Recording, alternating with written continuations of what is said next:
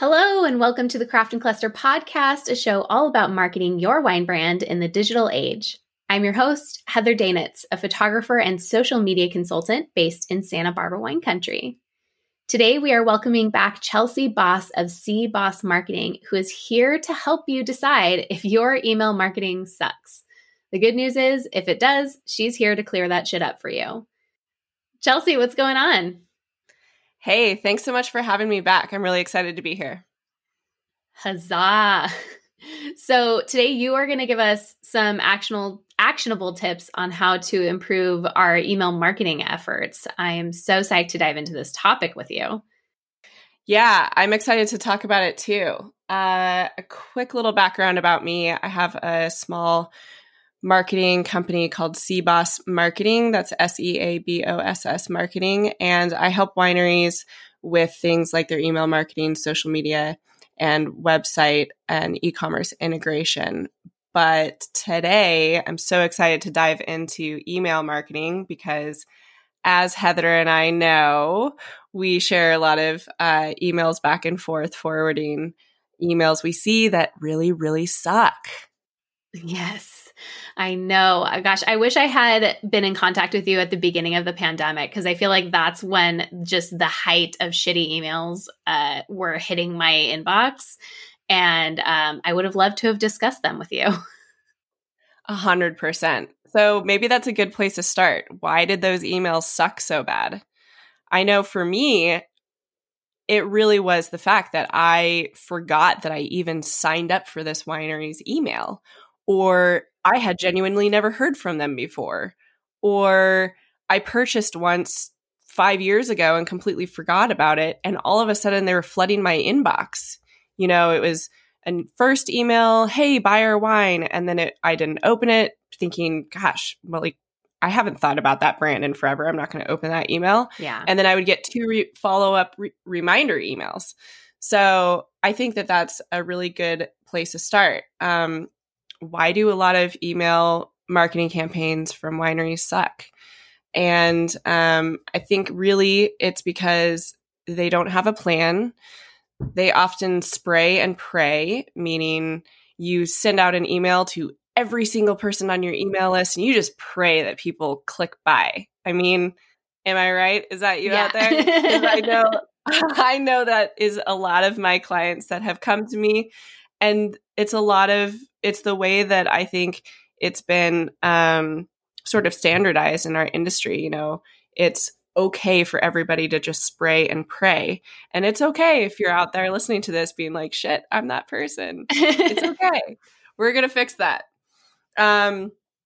So spraying and praying is a lack of segmentation. You're not organizing your customers based on how they interact with your brand, or how they are, like, as far as, let's talk about distance, like how close they are to your winery.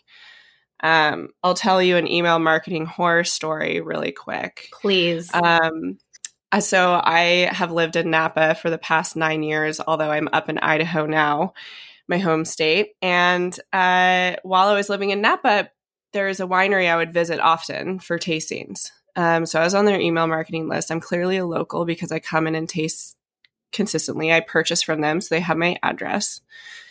They consistently, multiple times, sent me offers about free shipping. And I was like, why the hell would I ship my wine 5 miles away from your winery? Mm-hmm. And somebody out there is going to be thinking, okay, well, what about if you were going to gift it to somebody? Okay, great point. So what do? Do you still send that email the same way to everybody else that doesn't live near you? No. You send an email to the locals that says, hey, do you want to gift somebody or send wine somewhere? We know you're local, but we want you to know that we have this deal going on. That would be the appropriate way to communicate that. Yeah, and I think it's more effective too, because then you're talking directly to a single person rather than talking to a million different people, you know, or 1,000 different people, however big your email list is, and focusing on what their exact problem is. So that's a really great point. Totally, totally. So what other ways do winery emails suck so much? Another way is that it's clear there's not really like a schedule or a rhyme or reason to it. And I find that to be, when some wineries just do release emails, and that's fine. I know when they have a release, I'm going to receive their email. But then there's other wineries that it's really sporadic and I never really know. And when I get the emails, they're really inconsistent as far as like what's inside, how they're formatted. And so another way that, I find that winery emails really suck is they just look like they're stuck back in the 90s. They're not using updated templates or more sophisticated email marketing platforms that can help them build really beautiful, modern emails that don't look like your grandmother put them together on an old PC sitting in the back of her, house. like on Microsoft Paint or something. Yeah, exactly.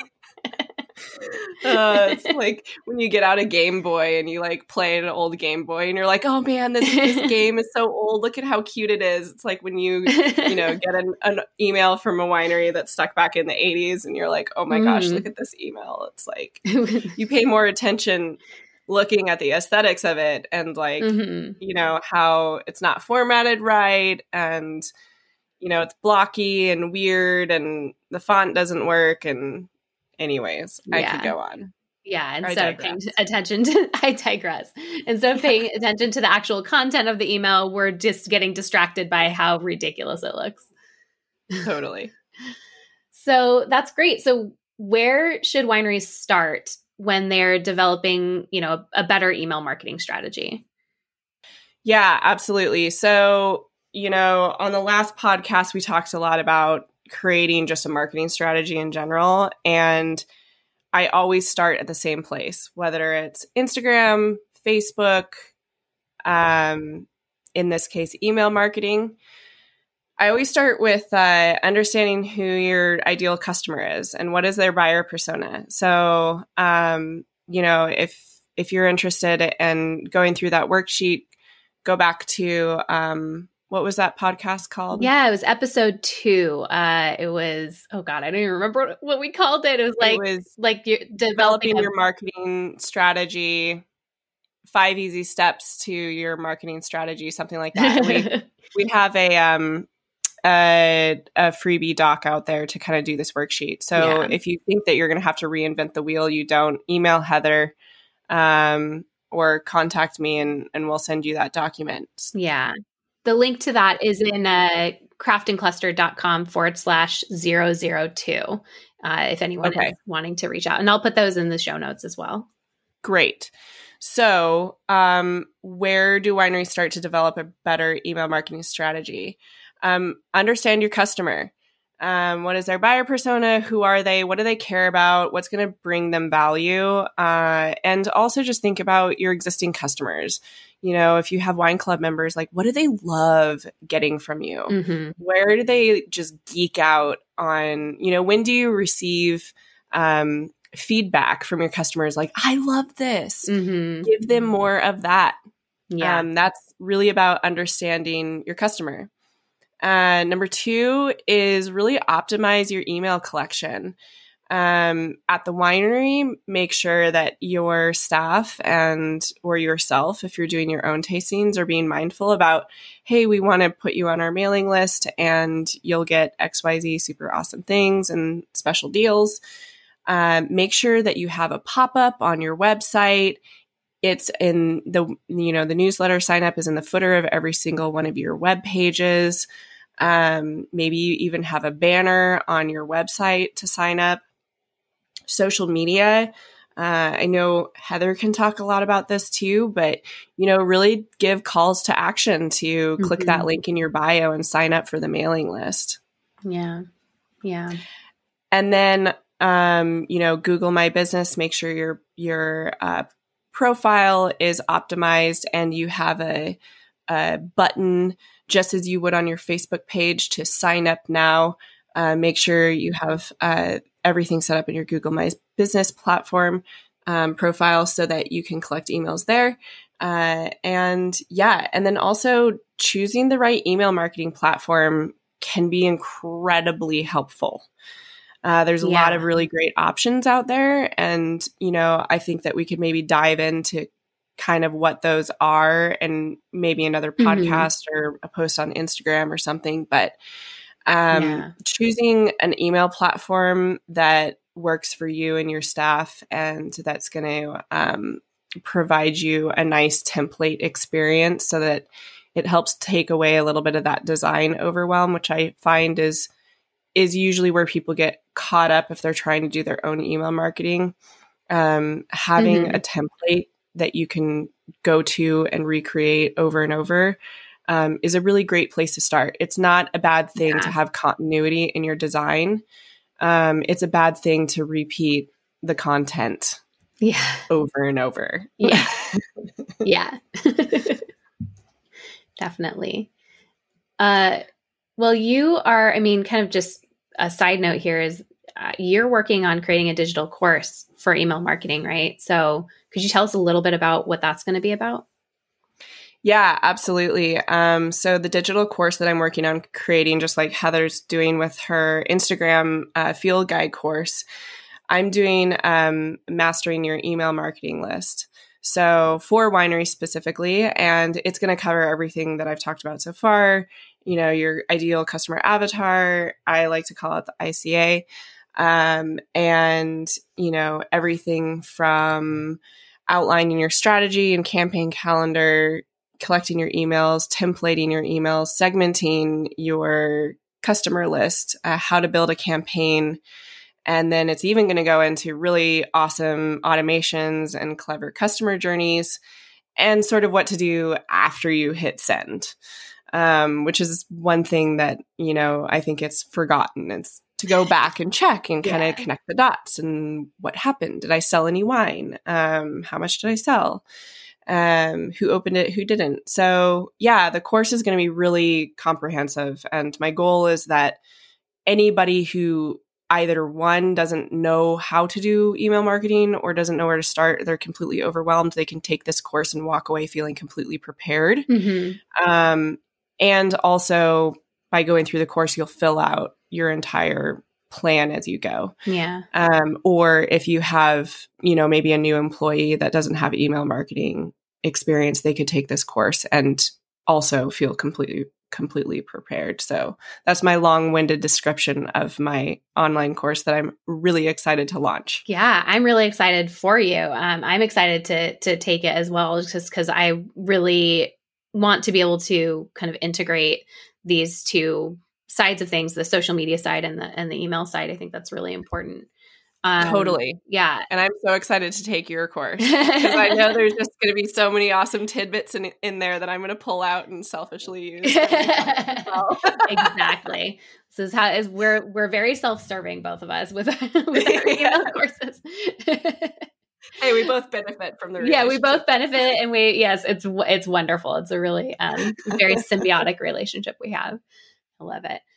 So I was just talking to a client, just kind of back to our discussion about email marketing. I was just talking to a client yesterday that, they were saying, I feel like all winery emails are just buy our wine, buy our wine, buy our wine, which is the problem that we were talking about at the very top of the episode, at the start of the pandemic, that was really all we were getting, those emails that were buy our wine, without any value added outside of that. And they wanted to know, how can they fix that? Yeah, well, let's go back to step number one that I always talk about with the strategy is understanding your customer. So we've already talked a little bit about that, but Heather, you have a really, really awesome this hierarchy of needs, which I remember learning back in school when I had to take, Psych 101. And I love the way that you've applied it to the wine business. So, pulling out this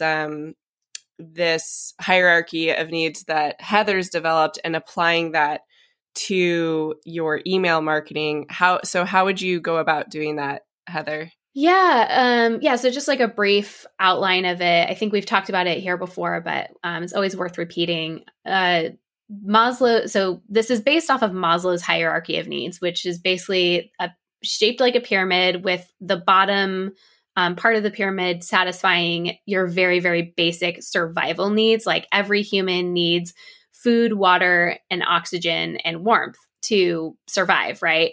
And once those needs are satisfied, they can then move up to the next part of the pyramid, which is safety and shelter. And then from there, once those needs are satisfied, then we move on to relationships and community and love. And then from there, we move on to, let's see, what is it? It's enlightenment. Right? Yeah, it's like you're satisfying spiritual needs. And then the very tippy top of the pyramid is self-actualization. So you're completely satisfied in life and you have everything that you need to survive. And there are some debates. Wouldn't that be nice? Yeah, I know. And so the idea behind this pyramid is that you need to fulfill the bottom layers of the pyramid before you can move up it. So almost like a ladder or kind of like a reverse funnel if we're thinking about it in marketing terms. So in the wine industry, kind of the way that I describe it is, at the very, very bottom of the pyramid, we have the very basic need of a wine, somebody who's entering the wine world for the first time is they want to drink wine. And then the next part of that pyramid would be, I want to drink good wine. So they want to have that they want to be in that safety of knowing that they are drinking the wine that they are buying and that they're drinking is good wine. The next step up from that would be relationships or community. So, sharing the wine. Yeah, I want to drink wine with my friends. Introducing really awesome wine to their friends. Exactly. And their friends are like, this is awesome. Yeah. So from there, it would be, I want to drink my wine with friends. And then after that, it comes to, I want to learn more about wine. I want to be educated about wine. So I kind of like to call this the wine trivia nerds. Like they want to have like fun facts to share with their friends and, impress people with. And then from at the very, very tippy top of the pyramid, it would be you've achieved wino status. So you have, you've achieved, the wino's hierarchy of needs is you're a full blown wino. Yeah, you've signed up for your WSET and you're walking down the road. Exactly. Yeah, you are fully bought in. That's how we get you here in the wine industry. Yeah. So back to your client's question. Yes. Or comment rather, I feel like all wineries are just saying, buy our wine, buy our wine, buy our wine. How do we fix that? Mm-hmm. So thinking about that hierarchy of, their journey through the wine experience and the industry and how that relates to your product is, what things can you bring to them that's valuable that helps them move their way up that chain. Mm-hmm. So, first it's, like some fun pairing ideas on, how to serve these wines, great pairing ideas, some of our favorite wine tools for beginners.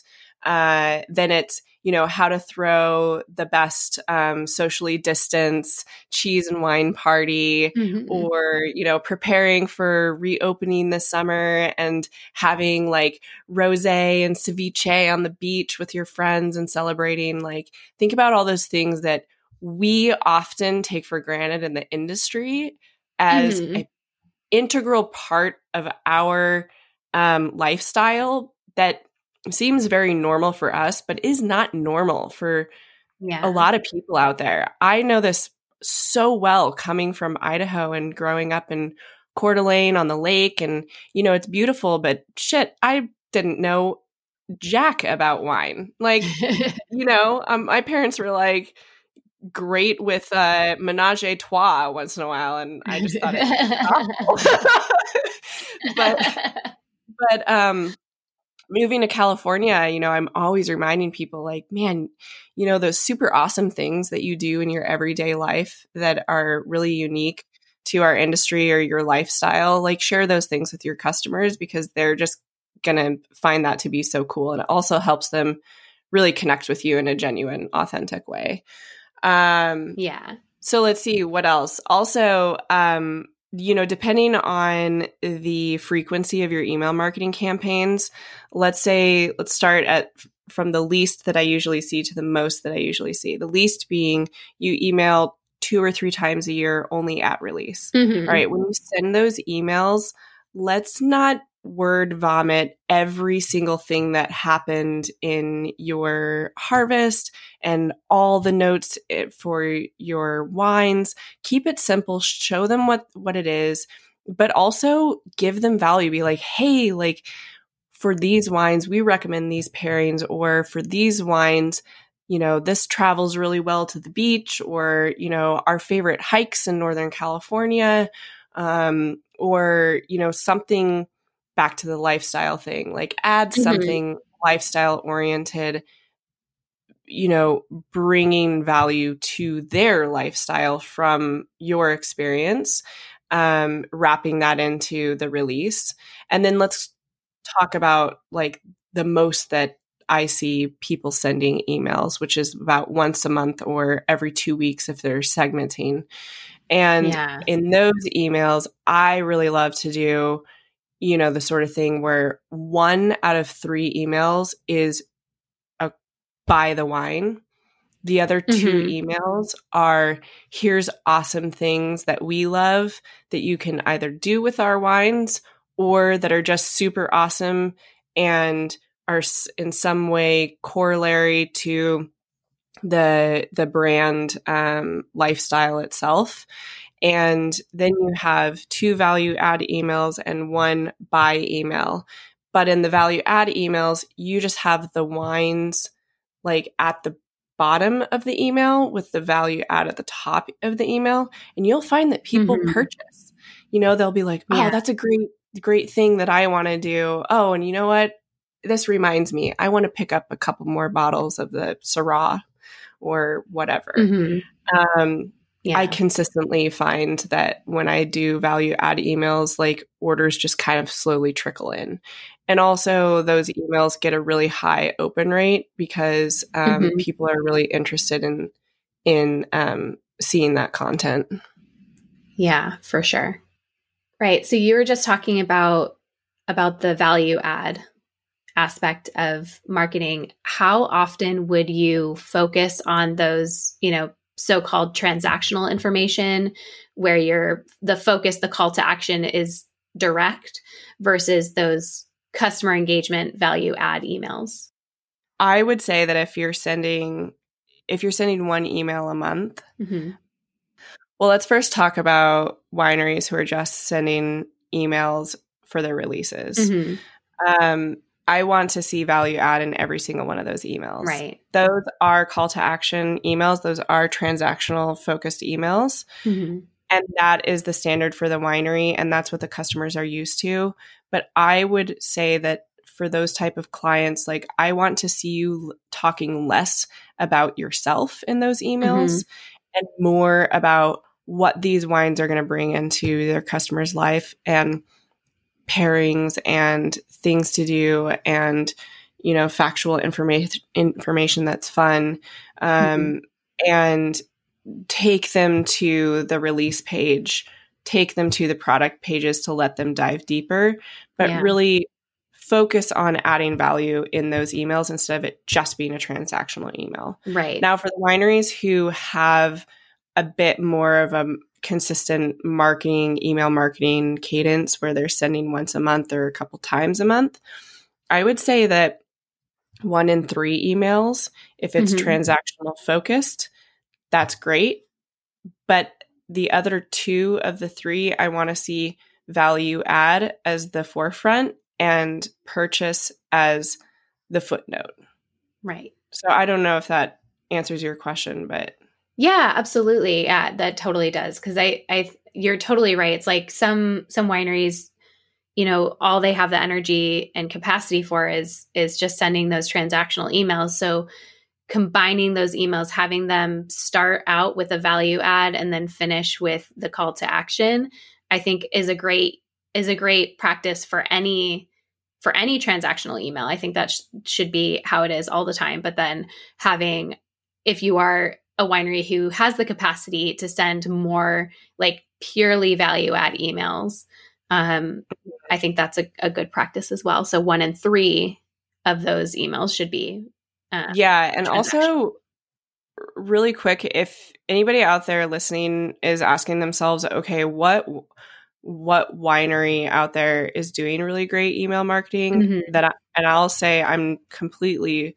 unbiased. Like, I don't have any involvement with this brand, although I'd love to, if you're listening, is Haus, Haus. They're not a winery, but if you go to drink.haus, Haus, they're an aperitif company. And they have amazing email marketing, so much so that I open every single one of their emails.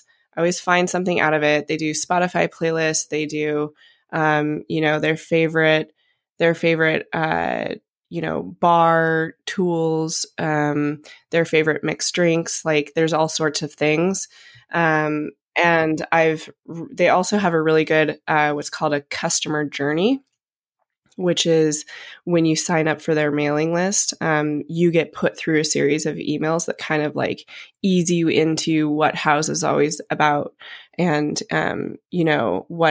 what to do with their more unusual type of product, where wine is a bit more approachable than the product that they make. And so they do a lot of like education in how to use their products. So I would recommend anybody that's interested to kind of see great value add emails to go to drink.haus, Haus, and sign up for their mailing list. Yeah, I'm going to do that right away. Right after we finish recording, I'm going to sign up for their email list. And the product is delicious. Truly. I love it.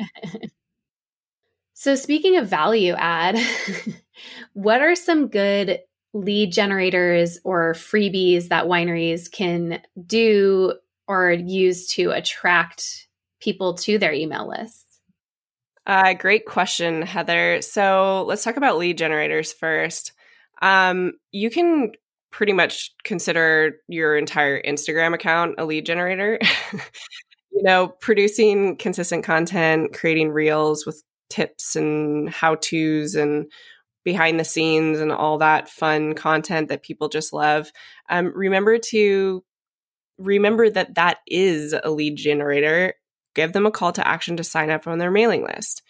Another great lead generator is to offer a welcome campaign, a welcome offer. And this doesn't have to be a discount. You can even just do like a special price that includes $10 shipping or something.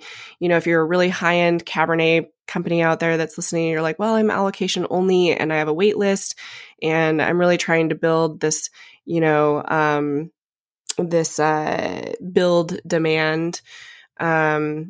Then, I recommend considering, if you have like an entry-level wine where you can offer a white and a red that isn't a single vineyard, or that is a bit more, maybe it's more consistently found in your distribution model. Offer people just that 2-pack as an entry to your wine while they wait on the wait list.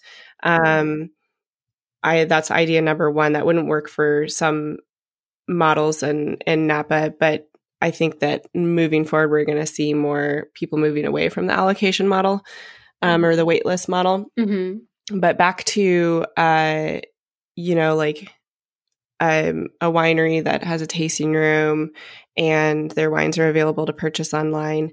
Remind them that, hey, if you sign up on our mailing list, you're going to receive a special welcome offer. This is a one-time offer. You receive it, immediately upon signing up on the mailing list. And it is special, as in these are, limited access to a library wine that isn't available to everyone right now, or it's only available to wine club members. Give them some kind of perk, or it's a discount, or it's a shipping deal. But there's something special about it that they couldn't get it if they were not on your mailing list. And that I have found to be like a really, really cool way to, one, get people to sign up on a mailing list, and also to get them to purchase. And you offer it to them once, and then it's something that they never really see again. And you can change it every month. You could change it every quarter. And then the second part of your question, what are some good freebies for wineries? Well, let's circle back to Houzz. Everybody go sign up on their mailing list. They do a really good job of, sign up for our mailing list, and you'll get a detailed guide to creating the best bar cart in all of your friends' houses. And then another freebie would be, sign up for the mailing list and you'll receive a Spotify playlist from Harvest this year, or what we're listening to in the tasting room, or crafting the best ambiance for your next dinner party when we're all vaccinated and we can all gather together again. Yeah. Everything from, the candlelight and your favorite table placements and wines and recipes and stuff like that. Like, you could really get creative about, how our lives are going to be changing in the next hopefully few months. 6 months. Fingers crossed. Who knows? Question mark. Or, hey, what about, your favorite picnic pack for your next outing with, your significant other, your kids, even going to the coast or going to a park close by, and the best way to optimize your picnic pack. We always go on a picnic or we go to the beach and we're like, shit, we forgot napkins. Yeah, like a picnic checklist. Yeah, like a checklist for like the best way to, enjoy these wines, but also you're adding value and giving them ideas of things to do and get out. I know that for me right now, that's been something that I've really loved, the brands that have been like, hey, Chelsea, like, here's a really cool idea for you to do this weekend. And I'm like, you know what? I'm going to actually give that a try. That sounds fun. That is a great idea, winery. Yeah. So going back to the emails and the actual content of the emails, what would you say is there a sweet spot for word count in these marketing campaign emails? Should they be longer? Should they be shorter? What would you say? Right. Well, this is where customer journeys and segmentation come in to be really important, you guys. I know a lot of us in the industry are really used to spraying and praying, and we send this same email to everybody depending on, or regardless rather, of how long they've been on the mailing list, or if this is the first email that they've ever received from you. And we got to stop doing that. We got to stop sending people campaigns not paying attention to how long they've been on your mailing list or how well they know your brand. Yeah, for sure. So when somebody signs up new to your mailing list, they really should get, I would say maybe 2 to 3 sort of welcome email sequences that are short, to the point. They give you a little bit of like, this is who we are. Here's our most popular products, and a third value add email of here's our favorite ways to enjoy the wines or bring that California lifestyle into your home, as soon as this weekend. And that kind of introduces them to the brand. Maybe you give them that welcome offer that we were talking about before. And then they can go into the general list that is getting circulated through newsletters. I would say that until my best advice to any winery out there listening right now is to not send a general campaign to somebody who has not yet completed some kind of welcome journey. And that just sort of develops a little bit of, brand trust, and a little bit more, people realize when you're putting more thought and you're being more mindful about, introducing to them to the brand and giving them some value add and a special offer before just putting them into these campaigns that are going to be like really specific and, treat them like they already know who you are.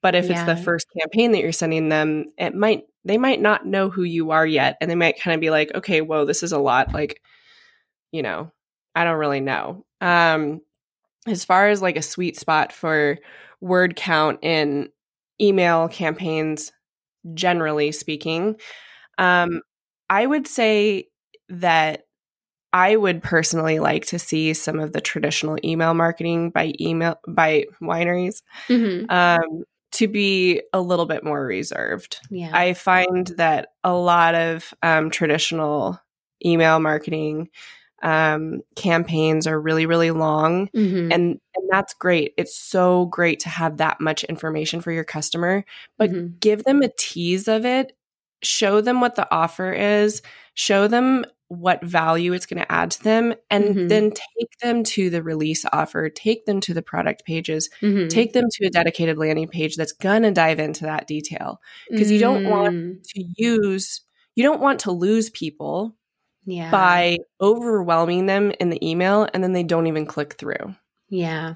You want them to click through to the information that they want to get more of and lead them to a purchase. I will be the first to say that I see often that a long email will get less click-throughs than an email that teases them with more concise content, and then people click through and then they spend a good amount of time on that landing page, or they open the email 5 times and click 5 times because they want to go back and learn more about the wine or whatnot. Yeah. So I think it's the point here is to don't treat your email marketing like the entirety of the newsletter. Yeah. Treat it as a gateway to the newsletter. Give them little tidbits of what they'll find there and let them click through to it. Yeah. Brevity is your friend. I mean, I think that's absolutely really great advice in general, because I feel like we're often we overwhelm our audience in all forms of marketing, and I would love to see less of that. Less overwhelm. Yeah, quality over quantity, I think, is the name of the game for sure. So again, with content, what about photos? How many photos or videos or GIFs? I'm saying GIFs and not GIFs. You all can come at me later. GIFs, how many photos, videos, GIFs, visual elements should an email have? Okay, first of all, GIF. Let's talk about the pronunciation of a G versus a J. It's not GIF, it's GIF. It's GIF. I firmly stand behind that, but I also welcome the criticism. This is the hill I will die on, I swear. Yeah, exactly. Okay, so again, like, I think this goes back to a little bit of like your template.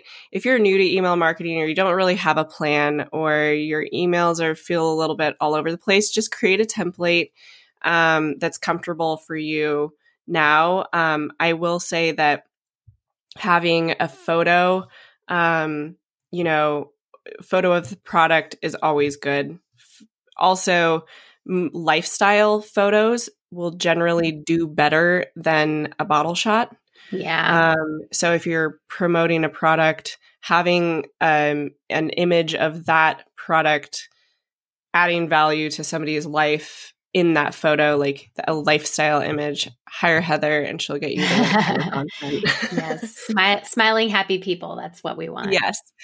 And And then, if it's like a value add email where you're solving a problem, having a funny GIF in there or like a meme, if it's right for your brand, like it's not going to be right for every brand. Yeah. Yeah. That's great. If it's again, back to like a release email, if you have a new product that you're introducing, maybe there's a YouTube video of your winemaker talking about it. And you can put that video on YouTube and then you can embed it in the email. That's a great thing to do as well. But as far as like the magic combination for the number of photos, I would say if you don't know where to start, make sure your brand logo is at the top of the email. And then your banner photo is something really hallmark about your brand. Like it's the two owners standing next to each other, or it's the husband wife, or it's a picture of the property, something that they can really like clearly associates them with a brand. Yeah. And then whatever product or value add you're giving, have just a little image sort of showing them what that is in the email. But I wouldn't really recommend doing more than 2 or 3 images unless you are introducing 5 products. Then I'd maybe focus on just one shot of all those products or individual bottle images. Yeah.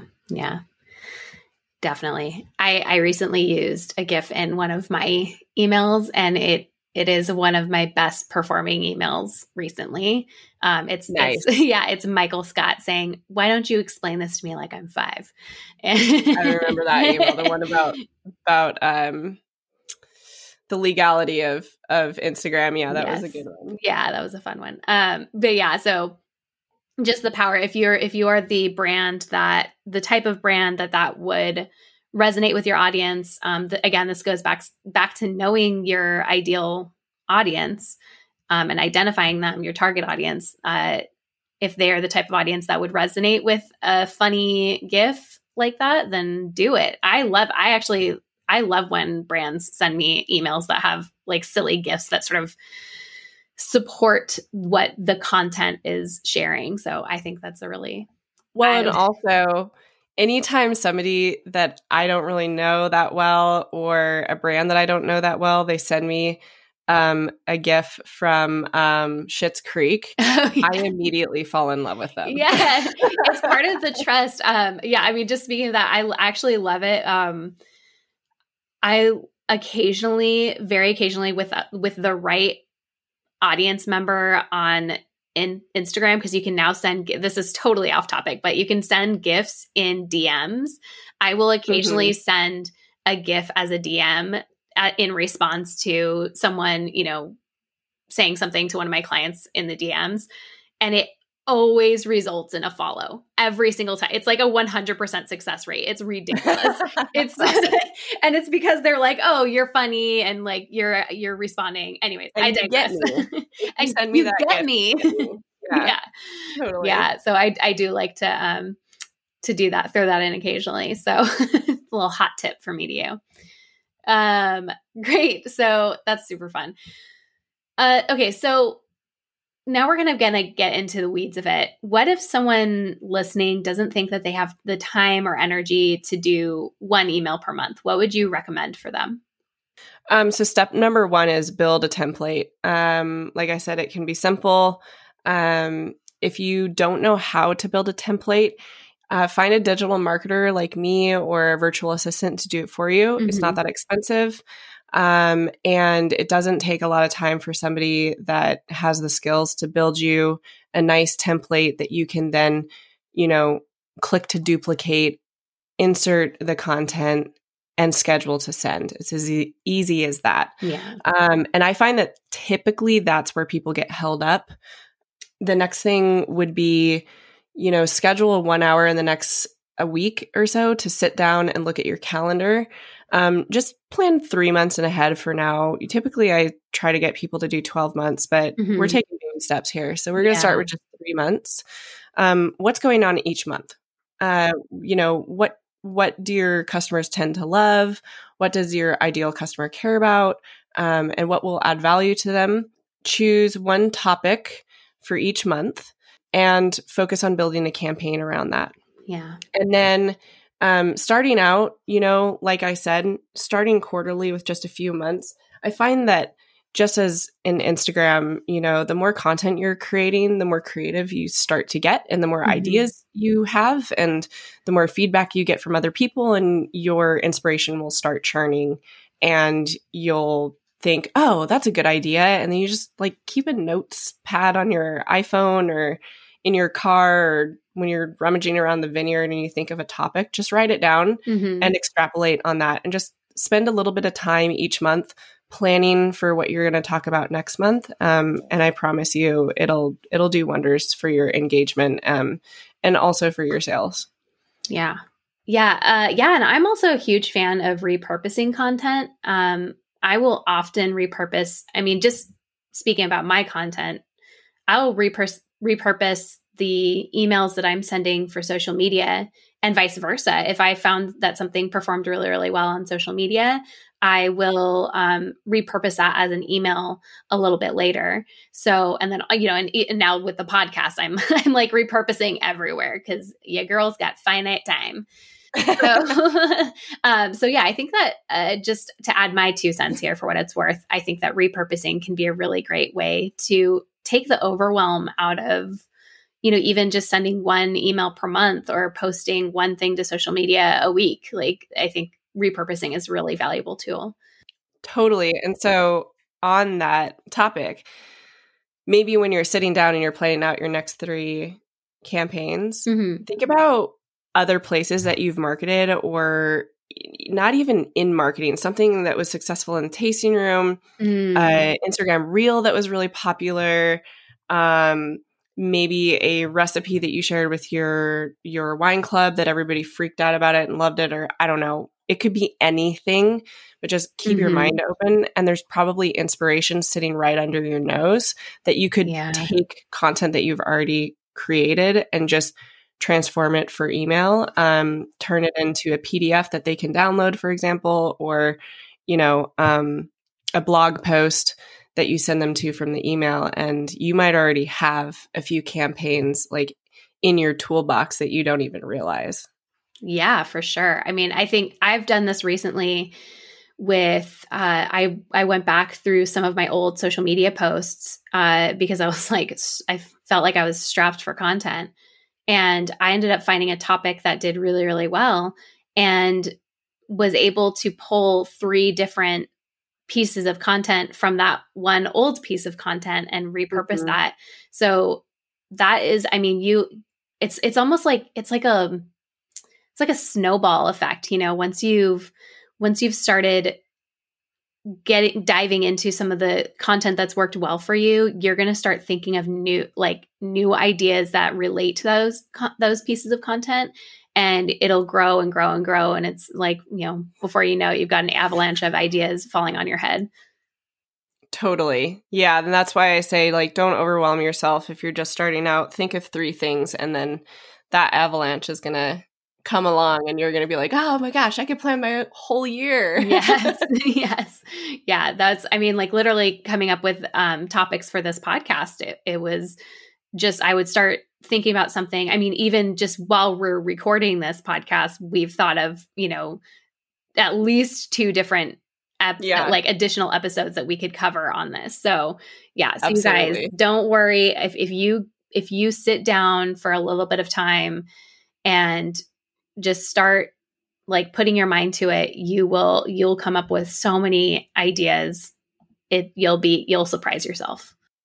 So speaking of social media and email marketing, what is the best way to have the social media and email marketing kind of work together, talk together, and play nicely together? Yeah, absolutely. So let's say you're getting ready for a campaign. Maybe you're starting to send more consistent emails, letting your social media followers know, hey, we're going to be sending some really awesome emails coming up. Sign up for the mailing list. Maybe the release is coming up, teasing them on Instagram, make sure that they're signing up. And then when you're in the middle of a campaign, use your social media as another platform to communicate what's going on in your campaigns. And if you missed the email, check your inbox, or the offer is valid for this amount of time.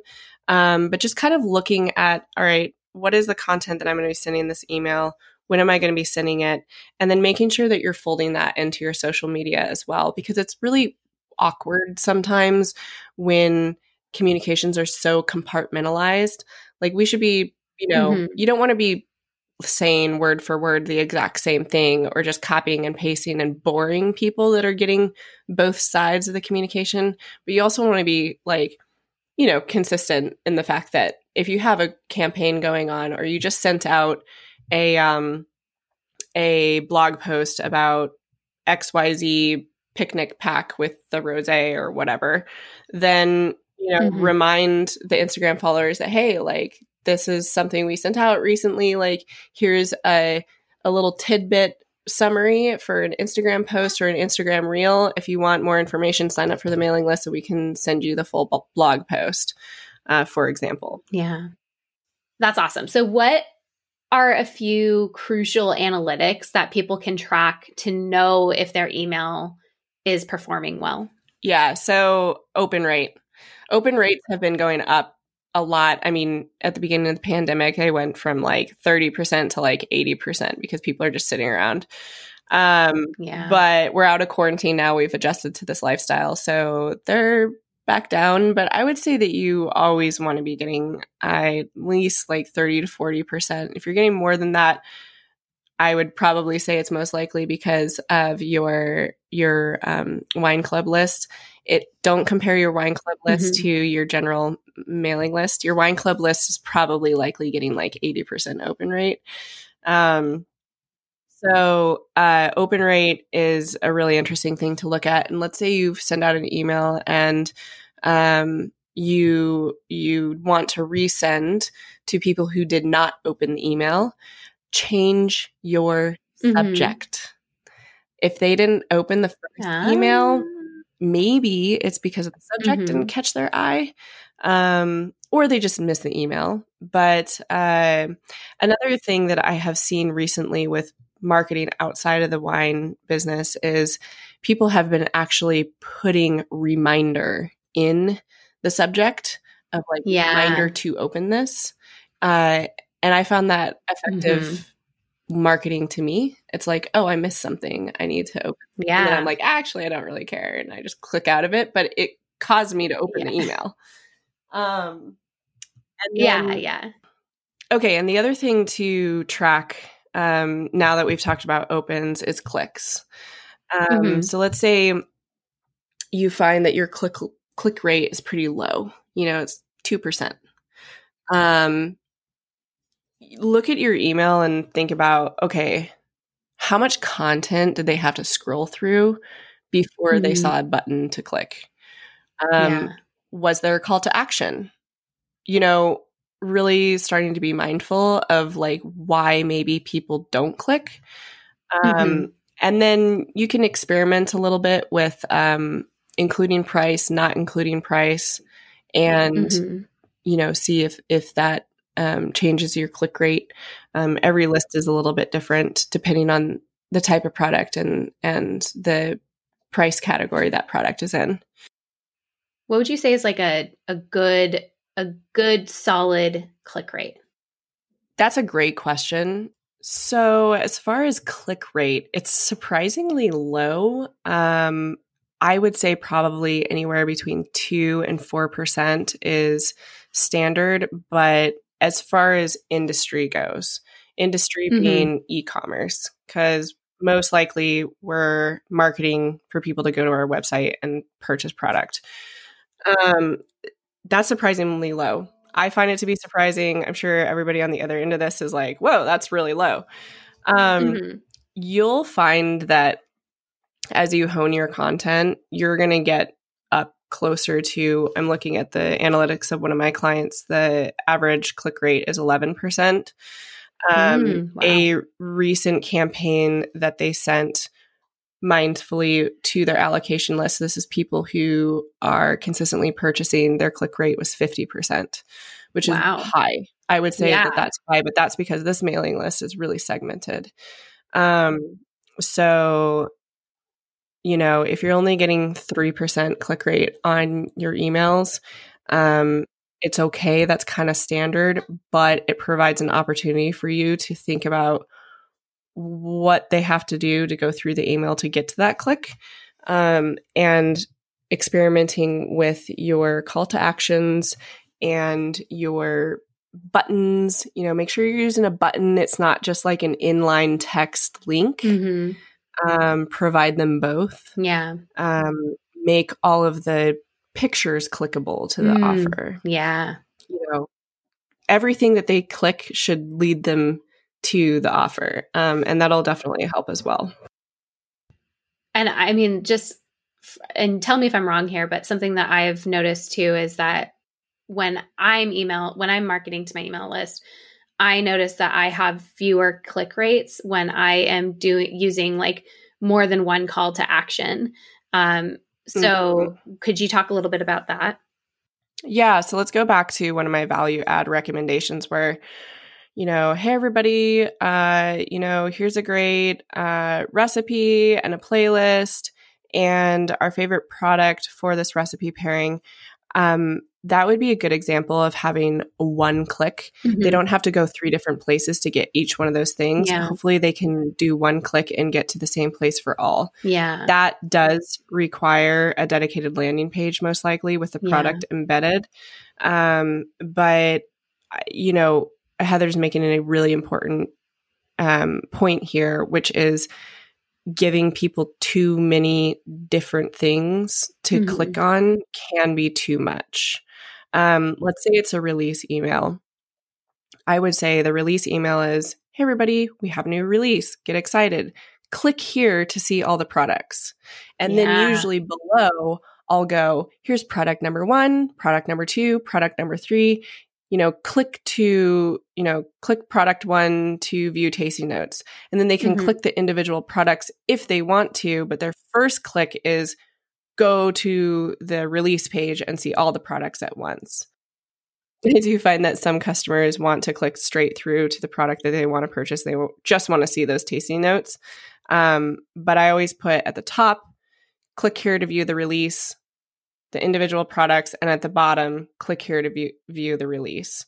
But it's all taking them to the same place. All right. So that's awesome. All of that information is really, really helpful. So kind of wrapping this conversation up, what would you say are the 3 things you would recommend wineries do this week to get going with their email marketing? Yeah, so I've mentioned this a couple times before, but we'll just do a quick recap. I would say decide on a template. Create that template so you can easily duplicate and get to creating. If you don't know how to create a template in your marketing platform, find somebody to do it for you.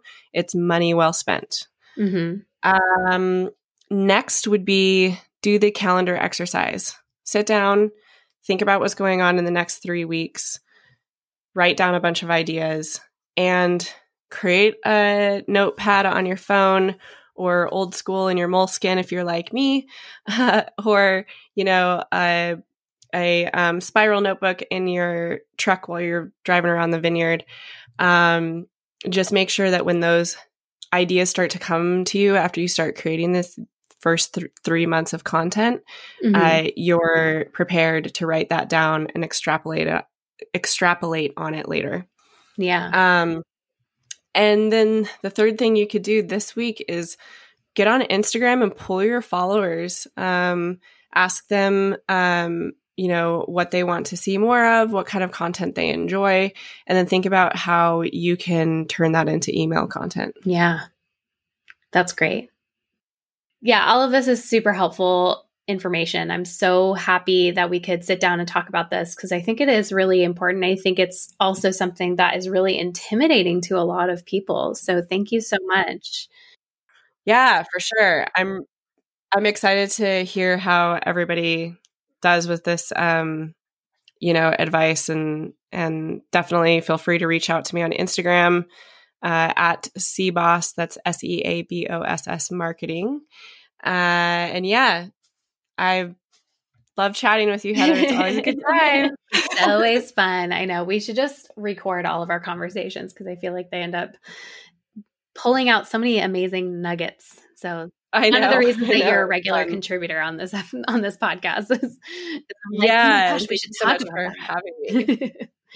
Fun. Awesome. Okay, so again, I just want to remind everyone that all of this information is going to be in the show notes. You can get into contact with Chelsea via the show notes on Instagram, as she says, at SEABOSS marketing. And don't forget the course that I'm creating. Yes. Coming soon. You can sign up on my website, seabossmarketing.com. That's SEABOSS marketing.com. I'm hoping to release it soon-ish. It's just got so much good juice that's packed in there that I just keep going back and adding more, but it will be finished eventually. And yeah, email marketing for wineries, mastering your mailing list. I'm hoping it can be really helpful for everybody. 100%. Yeah. And when that is released, I will also be including some information here on the podcast. So stay tuned for that. Thank you so much, Chelsea. Yeah. Thanks so much for having me. Yeah. It's always so good to talk to you. Yes. Hooray. All right. Well, that is it for this episode of the Craft and Cluster podcast. If you loved this episode and you just want to shout it to the world, go ahead and rate and review it. And please screenshot and tell me where you are listening, because I always love hearing that as well. I'll see you next Monday. Bye. Awesome. Hooray. All right. So I'm just going to do the intro and all that good stuff. What do you think about this intro, by the way? I like it. Awesome. I would maybe say today we're welcoming back Chelsea Boss of Seaboss Marketing, who's here to help us decide, does your email marketing suck? Instead of being like, your email marketing sucks. So fun. Hey there. You just listened to the Craft and Cluster podcast, a production of Craft and Cluster owned exclusively by me, Heather Danitz. The opinions and statements in this show are those of me and any guests that appeared on the Craft and Cluster podcast and are for entertainment purposes only. I cannot guarantee any particular result or return on investment based on any statement from this show. But what I can guarantee is my extreme psychitude that you are still listening to this, even though the episode has ended and this is clearly a disclaimer. You are super dedicated. I like that about you.